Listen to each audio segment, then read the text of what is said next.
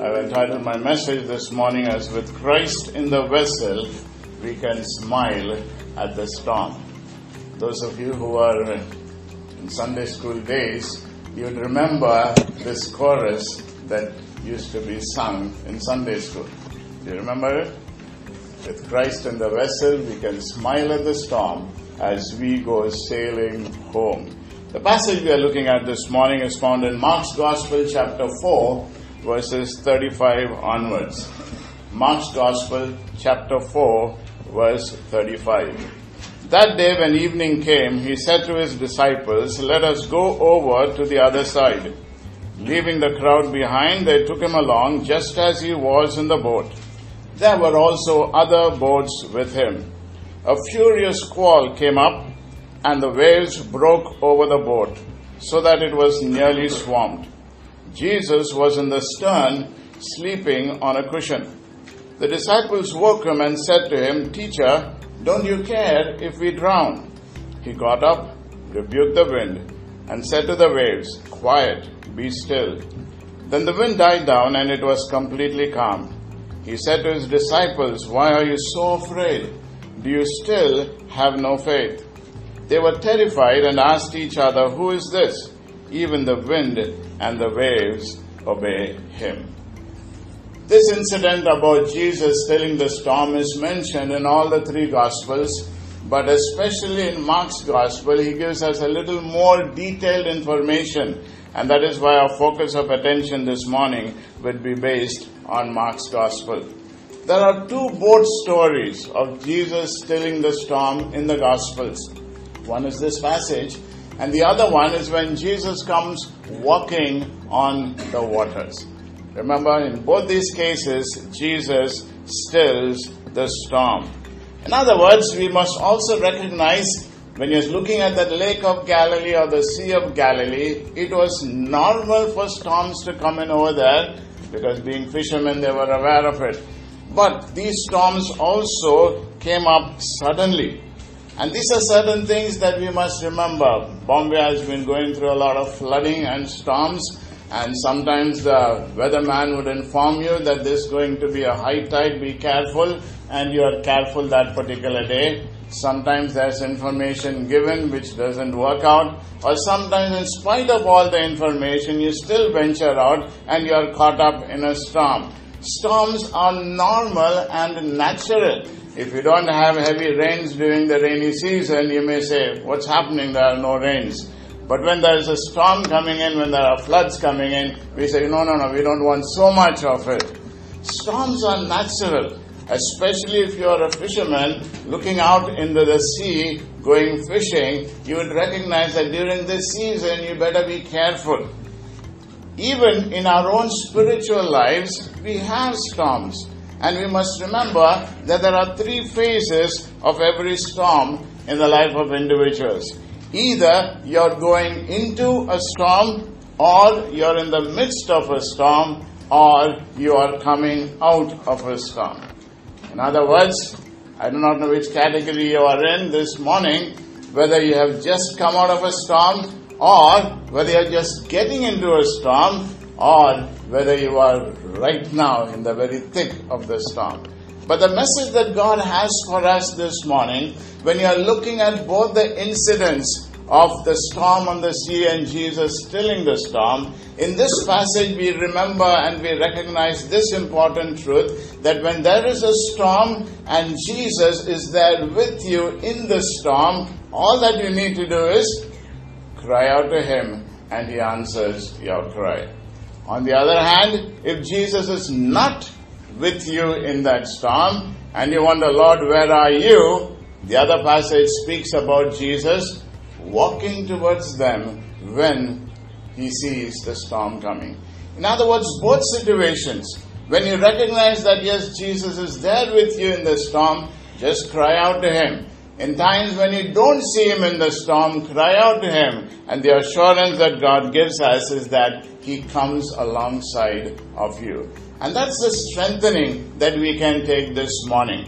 If you forget everything else about the details about this message, remember that Jesus is always there with you. Whatever situation you are going through, And even if you don't see him, his hand very much present, just cry out to him. He will definitely hear your cry. He will come walking towards you in the midst of the storm. We're going to look at the detailed expository study of this passage. So let's get into the passage. Verse 35 tells us, that day when evening came, he said to his disciples. Look at the context of this particular passage. This is where Mark gives us this detail. He says that same evening. What has happened that particular day? If you look at the chapter and at the beginning of the verses, you find that day has been a time when Jesus has been teaching them a lot of parables. He has spoken about the parable of the sower and the seed. He has spoken to them about the lamp on a stand, the growing seed, the mustard seed. And all these things that Jesus has been speaking about is primarily speaking about your response to God's word. He's saying, this is what I have taught you. Now that I have taught you, if you notice in verse 24, he says, consider carefully what you hear. With the measure you use it, will it be measured to you, and even more.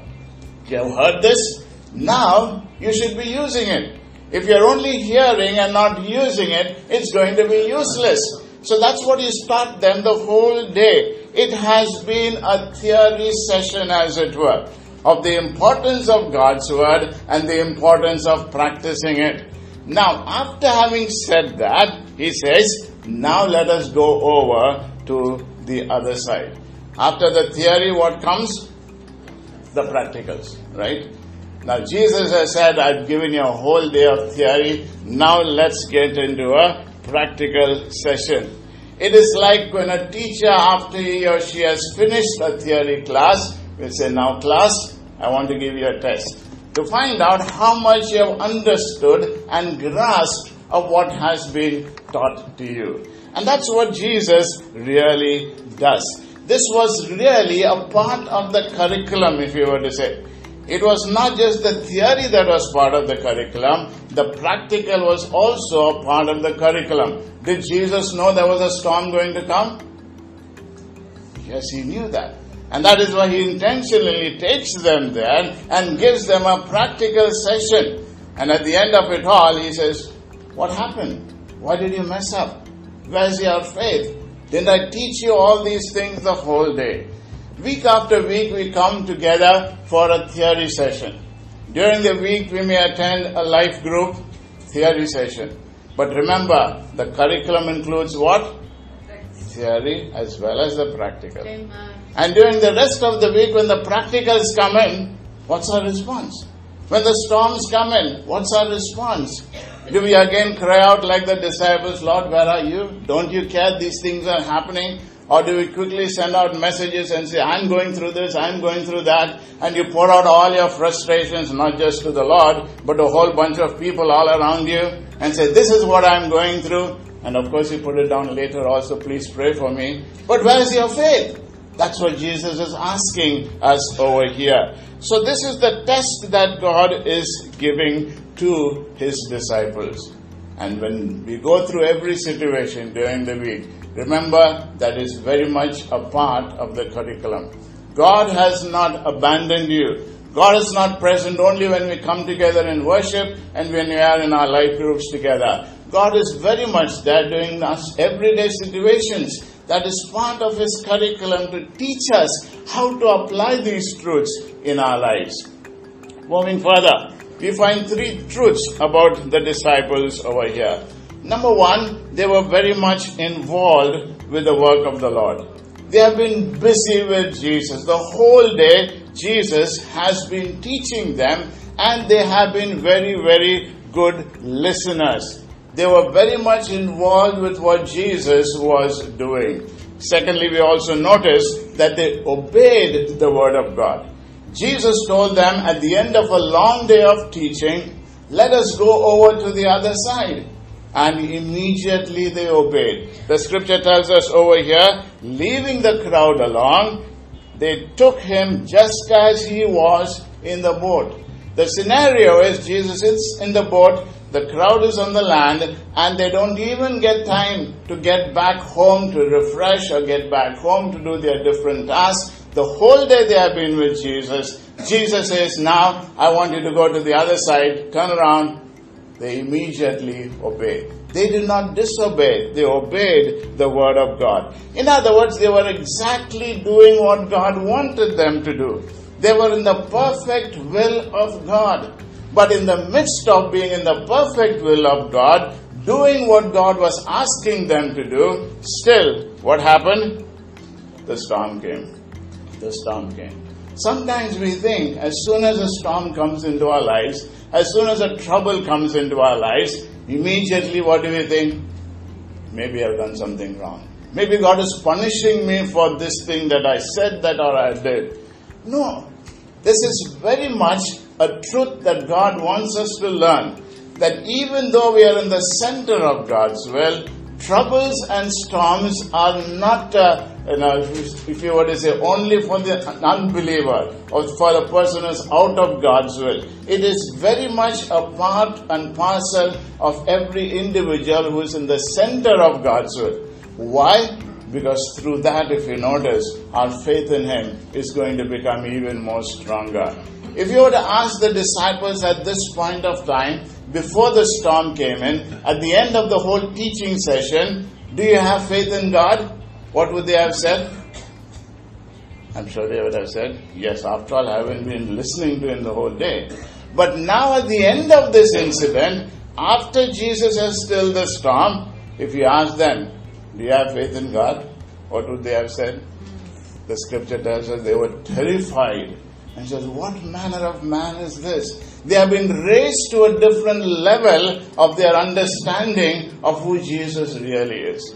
And that is why the Lord gives us practical sessions. It is good to listen to theory, but unless we apply it into our lives, then only we are able to move into the next level of a closer walk with God. If you have not done a hands-on experience, it's all up there only in your heads. It doesn't mean anything to you. So the Lord takes us through these situations to teach us all these lessons.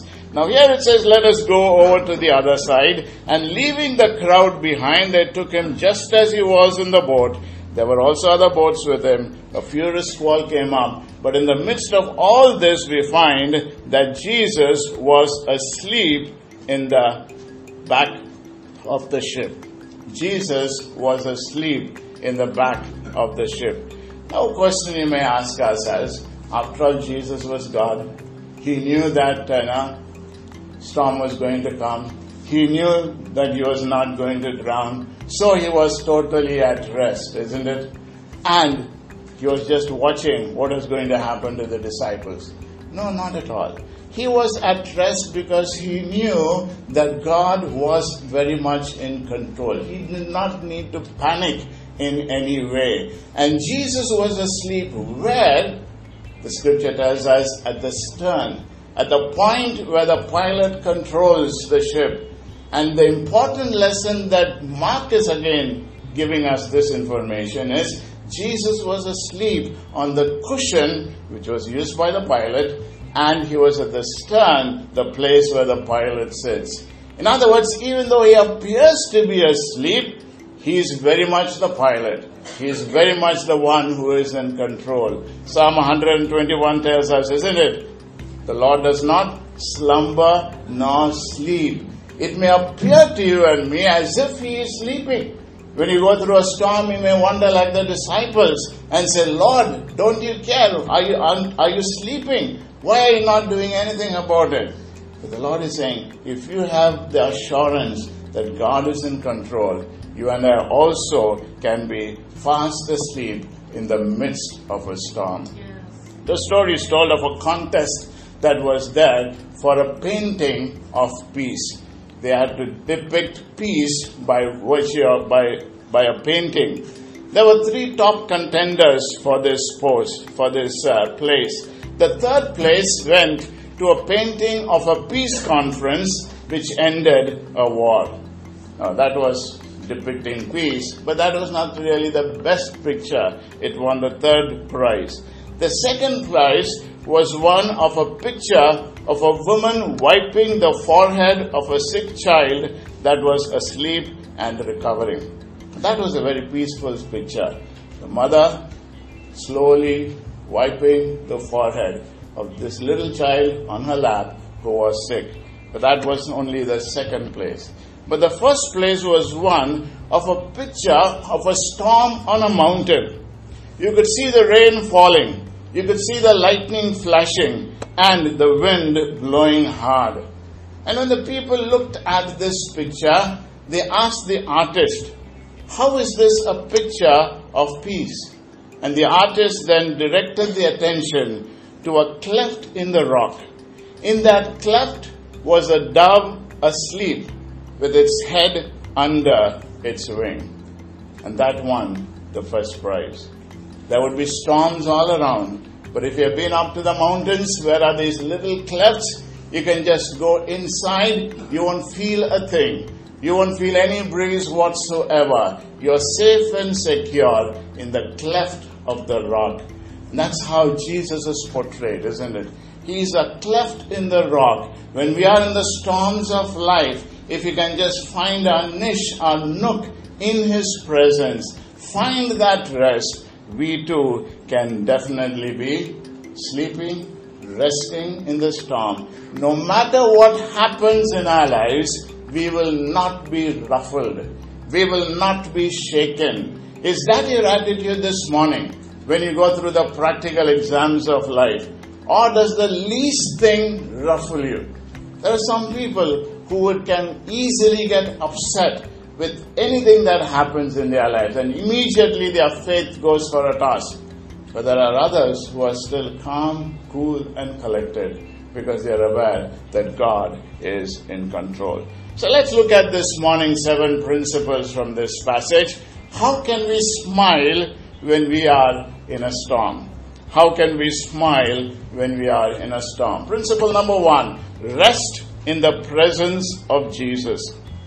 Rest in the presence of Jesus. Jesus tells them in verse 34, let us go over to the other side.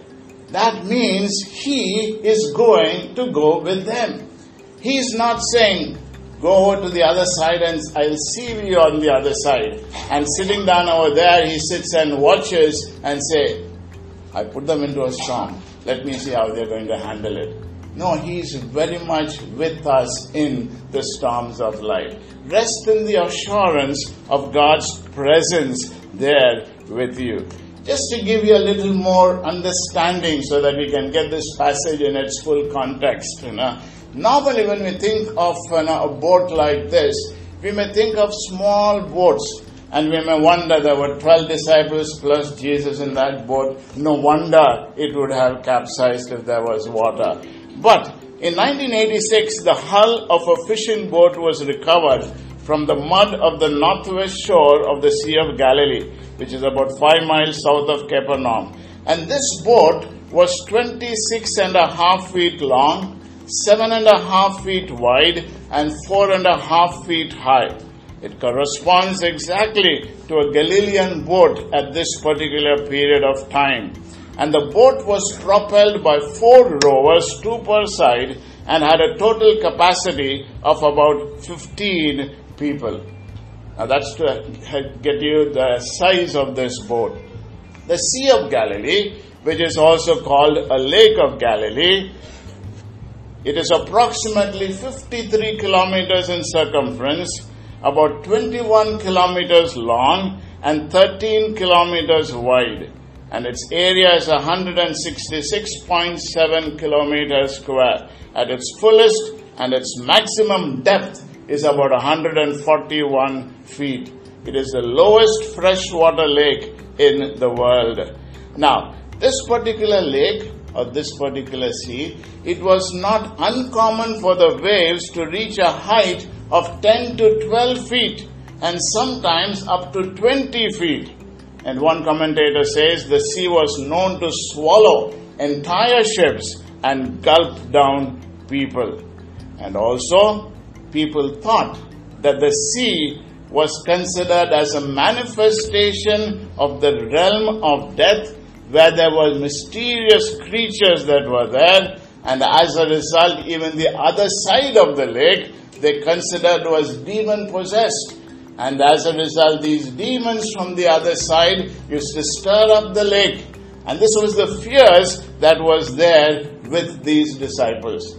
Now when Jesus has told them, let us go over to the other side, and Jesus is saying, I am going to be there with you.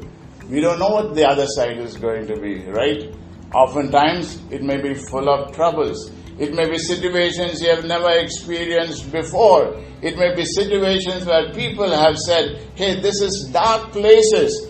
But the Lord is saying, let us go over, meaning I am going to be there with you. And if He is there with us, His presence should give us rest. Remember, Moses told the Lord very clearly, unless you are going to go with us, we are not going to take even one step. The presence of Jesus is what gives us really rest.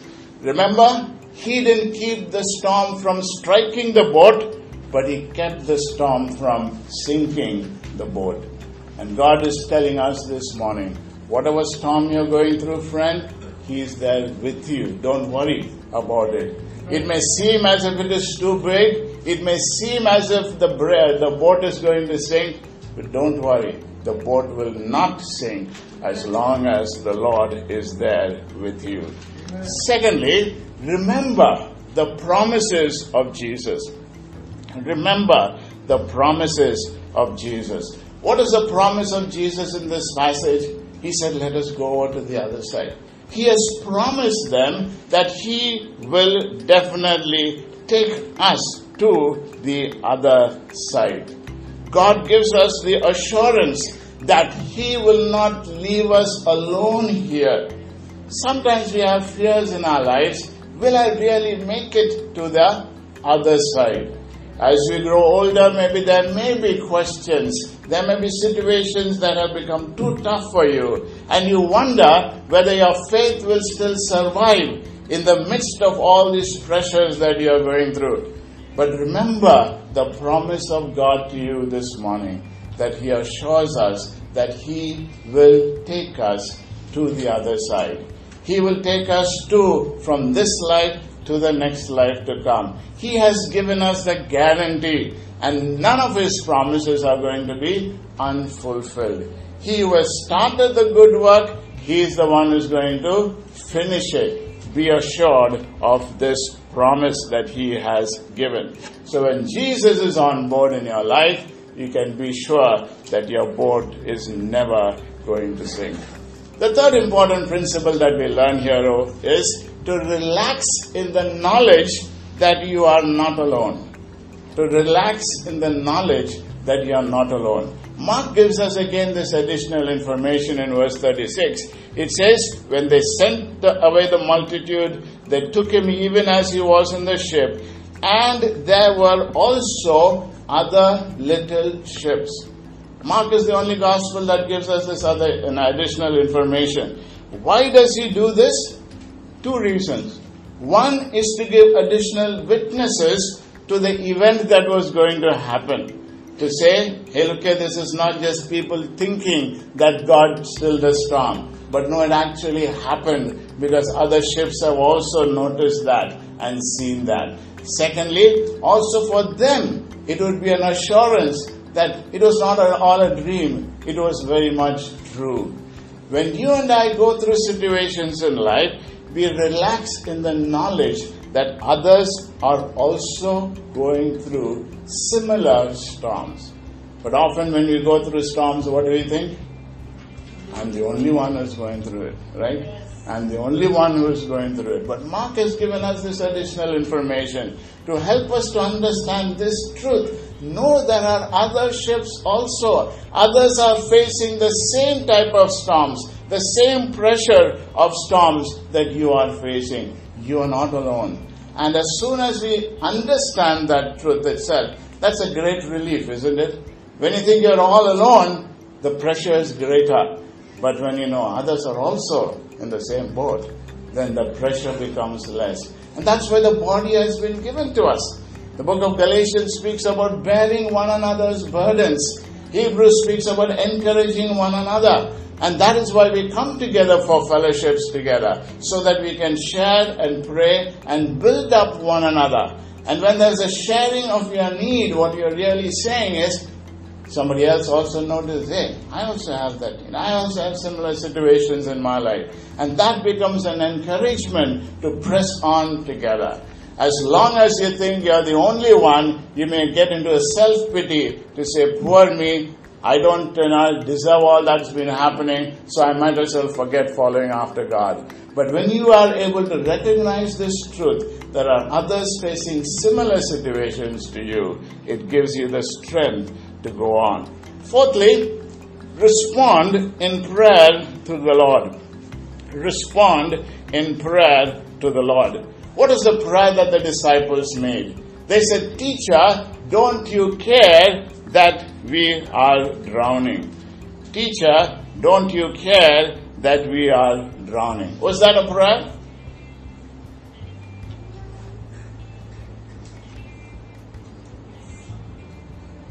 What is prayer? Prayer is expressing yourself and your feelings before God. Prayer is not coming up with high, nice words to say, Lord, I know you are the one who is majestic, you are the one who is over all, but in your heart of hearts you are feeling something else.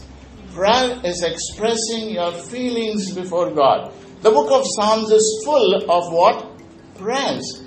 And at the end of the pouring out, the Lord is the one who answers and grants the stilling of the storm. And when they are expressing, pouring out themselves before God, the Lord in no way says, I'm not going to listen to that prayer of yours. The disciples had this direct access to the Master, isn't it? Nothing woke him up.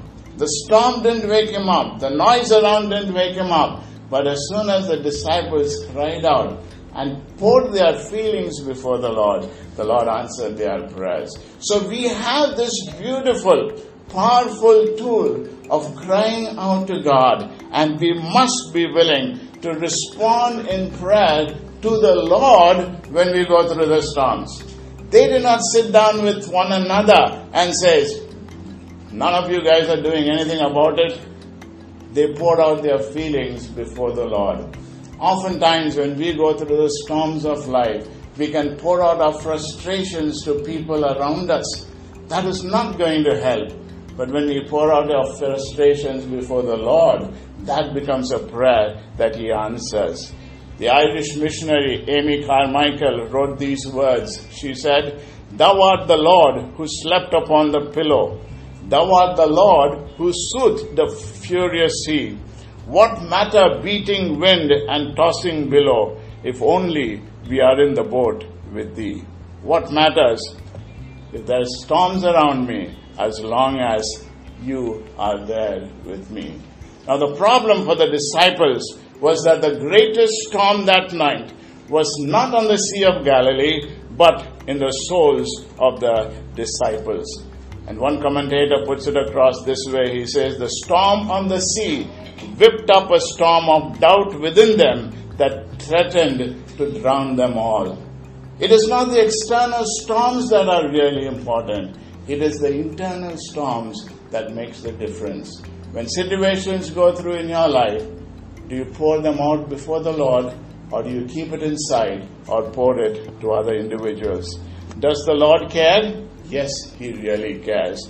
The fifth principle, rely on the power of Jesus. Rely on the power of Jesus. As soon as they cried out, the scripture tells us He got up. He did not say, don't disturb me. He got up and He rebuked the wind. The word that is used there for rebuking is the same word that Jesus uses to rebuke the unclean spirit. And the literal word meaning over there is be muzzled and remain so. In other words, it's saying, shut up, sit down. Don't trouble anymore. These are the powerful words of Jesus to the storm. And when Jesus speaks the word, what happens is both the winds as well as the waves, both of them become calm. Oftentimes after the wind ceases, you'll find that the waves are still in rubble, and still rippling. But here, when Jesus spoke, not only the wind and the waves became calm. It was as if suddenly this whole sea became like a sheet of glass. That is how powerful God really worked in their lives. And God is the one who is keen not just to work at the waves that are around you, but to still the storm that is inside of you. The powerful thing that God works is not just to take care of the external, but the internal. When you and I go to a doctor with a complaint, oftentimes he may treat only the symptoms without getting to the root of the problem. And at times the things may recur again and again, and he will say, then now take so many tests to find out what is the root. When Jesus responds to our prayer, he does not just respond to the external, he responds to the internal as well. An old preacher speaking on this passage says that the waves and the wind ran from the ship like a whipped puppy dog. Now that is how much powerful God's answer to our prayers is. Why don't we cry out to him immediately? Why don't we pour out our frustrations to him immediately? Why don't we pass the practical test instead of murmuring to others during the whole week? And then we come to a church on a Sunday morning, and then we want God to again do something in our lives. He says, I gave you practical tests. Pass those tests. Then move on to the next level of the theory as well. Sixthly, we must recognize the purpose of Jesus. We must recognize the purpose of Jesus. Jesus, we said in the beginning, knew the storm was going to come. And Jesus intentionally allowed the disciples to go in for its practical test. There was a purpose behind the storm. Now when storms come in, physical storms, if you notice, there are things that it reveals. For example, during the rainy season, if there's an extensive downpour, what happens? If your building does not have signs of breakages, as it were, before the storm, you'll find that the storm will show you cracks that have come in, leakages that have come in, and as a result, structurally something is wrong. That's what storms reveal. So physically, it shows you something is wrong with the structure. Similarly, the spiritual storms also show you that there's something wrong spiritually in your structure. And that is why storms are very, very important. 4 possible purposes for the storms that God brings into our lives.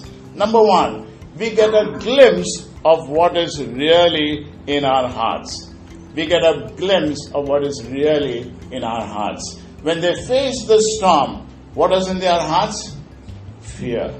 Fear. They were afraid. And that was there inside. Even though externally it may not have been there, but the storm revealed what was inside. What is fear? Fear is an uneasy feeling that something may happen contrary to one's desire. The possibility that something dreaded or unwanted may occur. Is that your feeling this morning? That you're constantly living in this fear that something unwanted may occur, contrary to your desire. But remember, if God is in control, you don't have to have that fear, because He has gone before you. Someone has said, for every man who stopped short of the goal because of a lack of power, 10 ruined their chances by driving with their brakes on. A lot of people go through life with their brakes on, not really in full throttle, allowing God to do His work. Internally, they are living in fear. What if this happens? What if that happens? And the storms show what is really inside of you. Fear is looking at the storm, but faith is looking at Jesus. Amen. And that's what Jesus was trying to teach them. The purpose of the storm was to find out what is really inside of them, whether it was fear or faith. That's why Jesus asked them these two questions, isn't it? He says, why are you so afraid? Why are you fearful? How come you don't have any faith? Because these two things cannot go together. Secondly, we find that our self is revealed to ourselves. Before we go through a storm, we think that we can make it. We have past experiences. The disciples were fishermen. They knew about this lake. They thought they could handle it. But when the storm actually came, it showed their dependency on their self and past experience was not really sufficient for this particular situation. A church newsletter said this particular thing. It said, if you want to greatly increase your chance for long life, you must do this. Never ride an automobile, because 20% of all fatal accidents occur in cars. Don't stay at home. 17% of all accidents happen in the home. Don't walk on streets. 14% of all accidents happen to pedestrians. Don't travel by air, rail, or water. 6% of accidents occur in this type of travel. Only 1/10,000th of 1% of all accidents occur, or all deaths occur at church. As a result, to be on the safe side, attend all scheduled church meetings. It may save your life, if not anything else. Okay? When you come to a church meeting together, God is the one who instills into our hearts what is really important in life. When you're in the world, we think we can handle it. But when you come into the fellowship, it gives us a fresh perspective. Thirdly, we get to know our Savior more intimately. We get to know our Savior more intimately. At the end of it all, what did the disciples say? Who is this? Even the wind and the waves obey him. They were terrified. In fact, the word that is used there in Greek for a great storm that came in is the same word that is here. Great fear came upon them. It was a whole new dimension, a whole new level of what they have experienced before. God wants to bring us into a closer walk with Him. But how is it going to happen? Through theory sessions every Sunday morning? No. It is through the practical sessions that happens during the week. If only we would allow Him to. Fourthly, He allows us to go through these things so that we might set an example. So that we are able to share with people around us. Hey, this is the God whom I believe in. He's the one who has never failed me. His promises are always true. Yes, I went through this storm. Yes, I went through this hardship. Or when you're going through this hardship, the people around you are able to recognize there's something different inside of you. Finally, the seventh one. Remind yourself that storms do not go on forever. Storms don't go on forever. If you notice in chapter 5 and verse 1, it says, they went across the lake to the region of the Gerasenes. Jesus said, I will take you to the other side. What happened? They did go to the other side. Storms don't go on forever. And also the purpose for which Jesus took them to the other side. There's the other interesting factor in Mark's Gospel. What happened in Mark chapter 5? You find the man from the tombs comes to meet him in Gerasene. And here Jesus casts out this legion of demons from this man. And then he sends him out to be a missionary in that particular area. And then the scripture tells us in verse 18, chapter 5 verse 18, as Jesus was getting into the boat, the man who had been demon-possessed begged to go with him. Jesus did not let him, but said, go home to your family. Tell them how much the Lord has done for you and how He has had mercy on you. So the man went away. And the next verse says, when Jesus had again crossed over to the boat on the other side. That was the only purpose for which Jesus wanted them to go over to the other side, and they were willing to do that. Let's have a quick recap before we close this morning. 7 principles we have learned: to smile when we are in the storm, rest in the presence of Jesus, remember the promises of Jesus, relax in the knowledge that you are not alone, respond in prayer to the Lord, rely on the power of Jesus, recognize the purpose of Jesus, remind yourself that storms don't go on forever.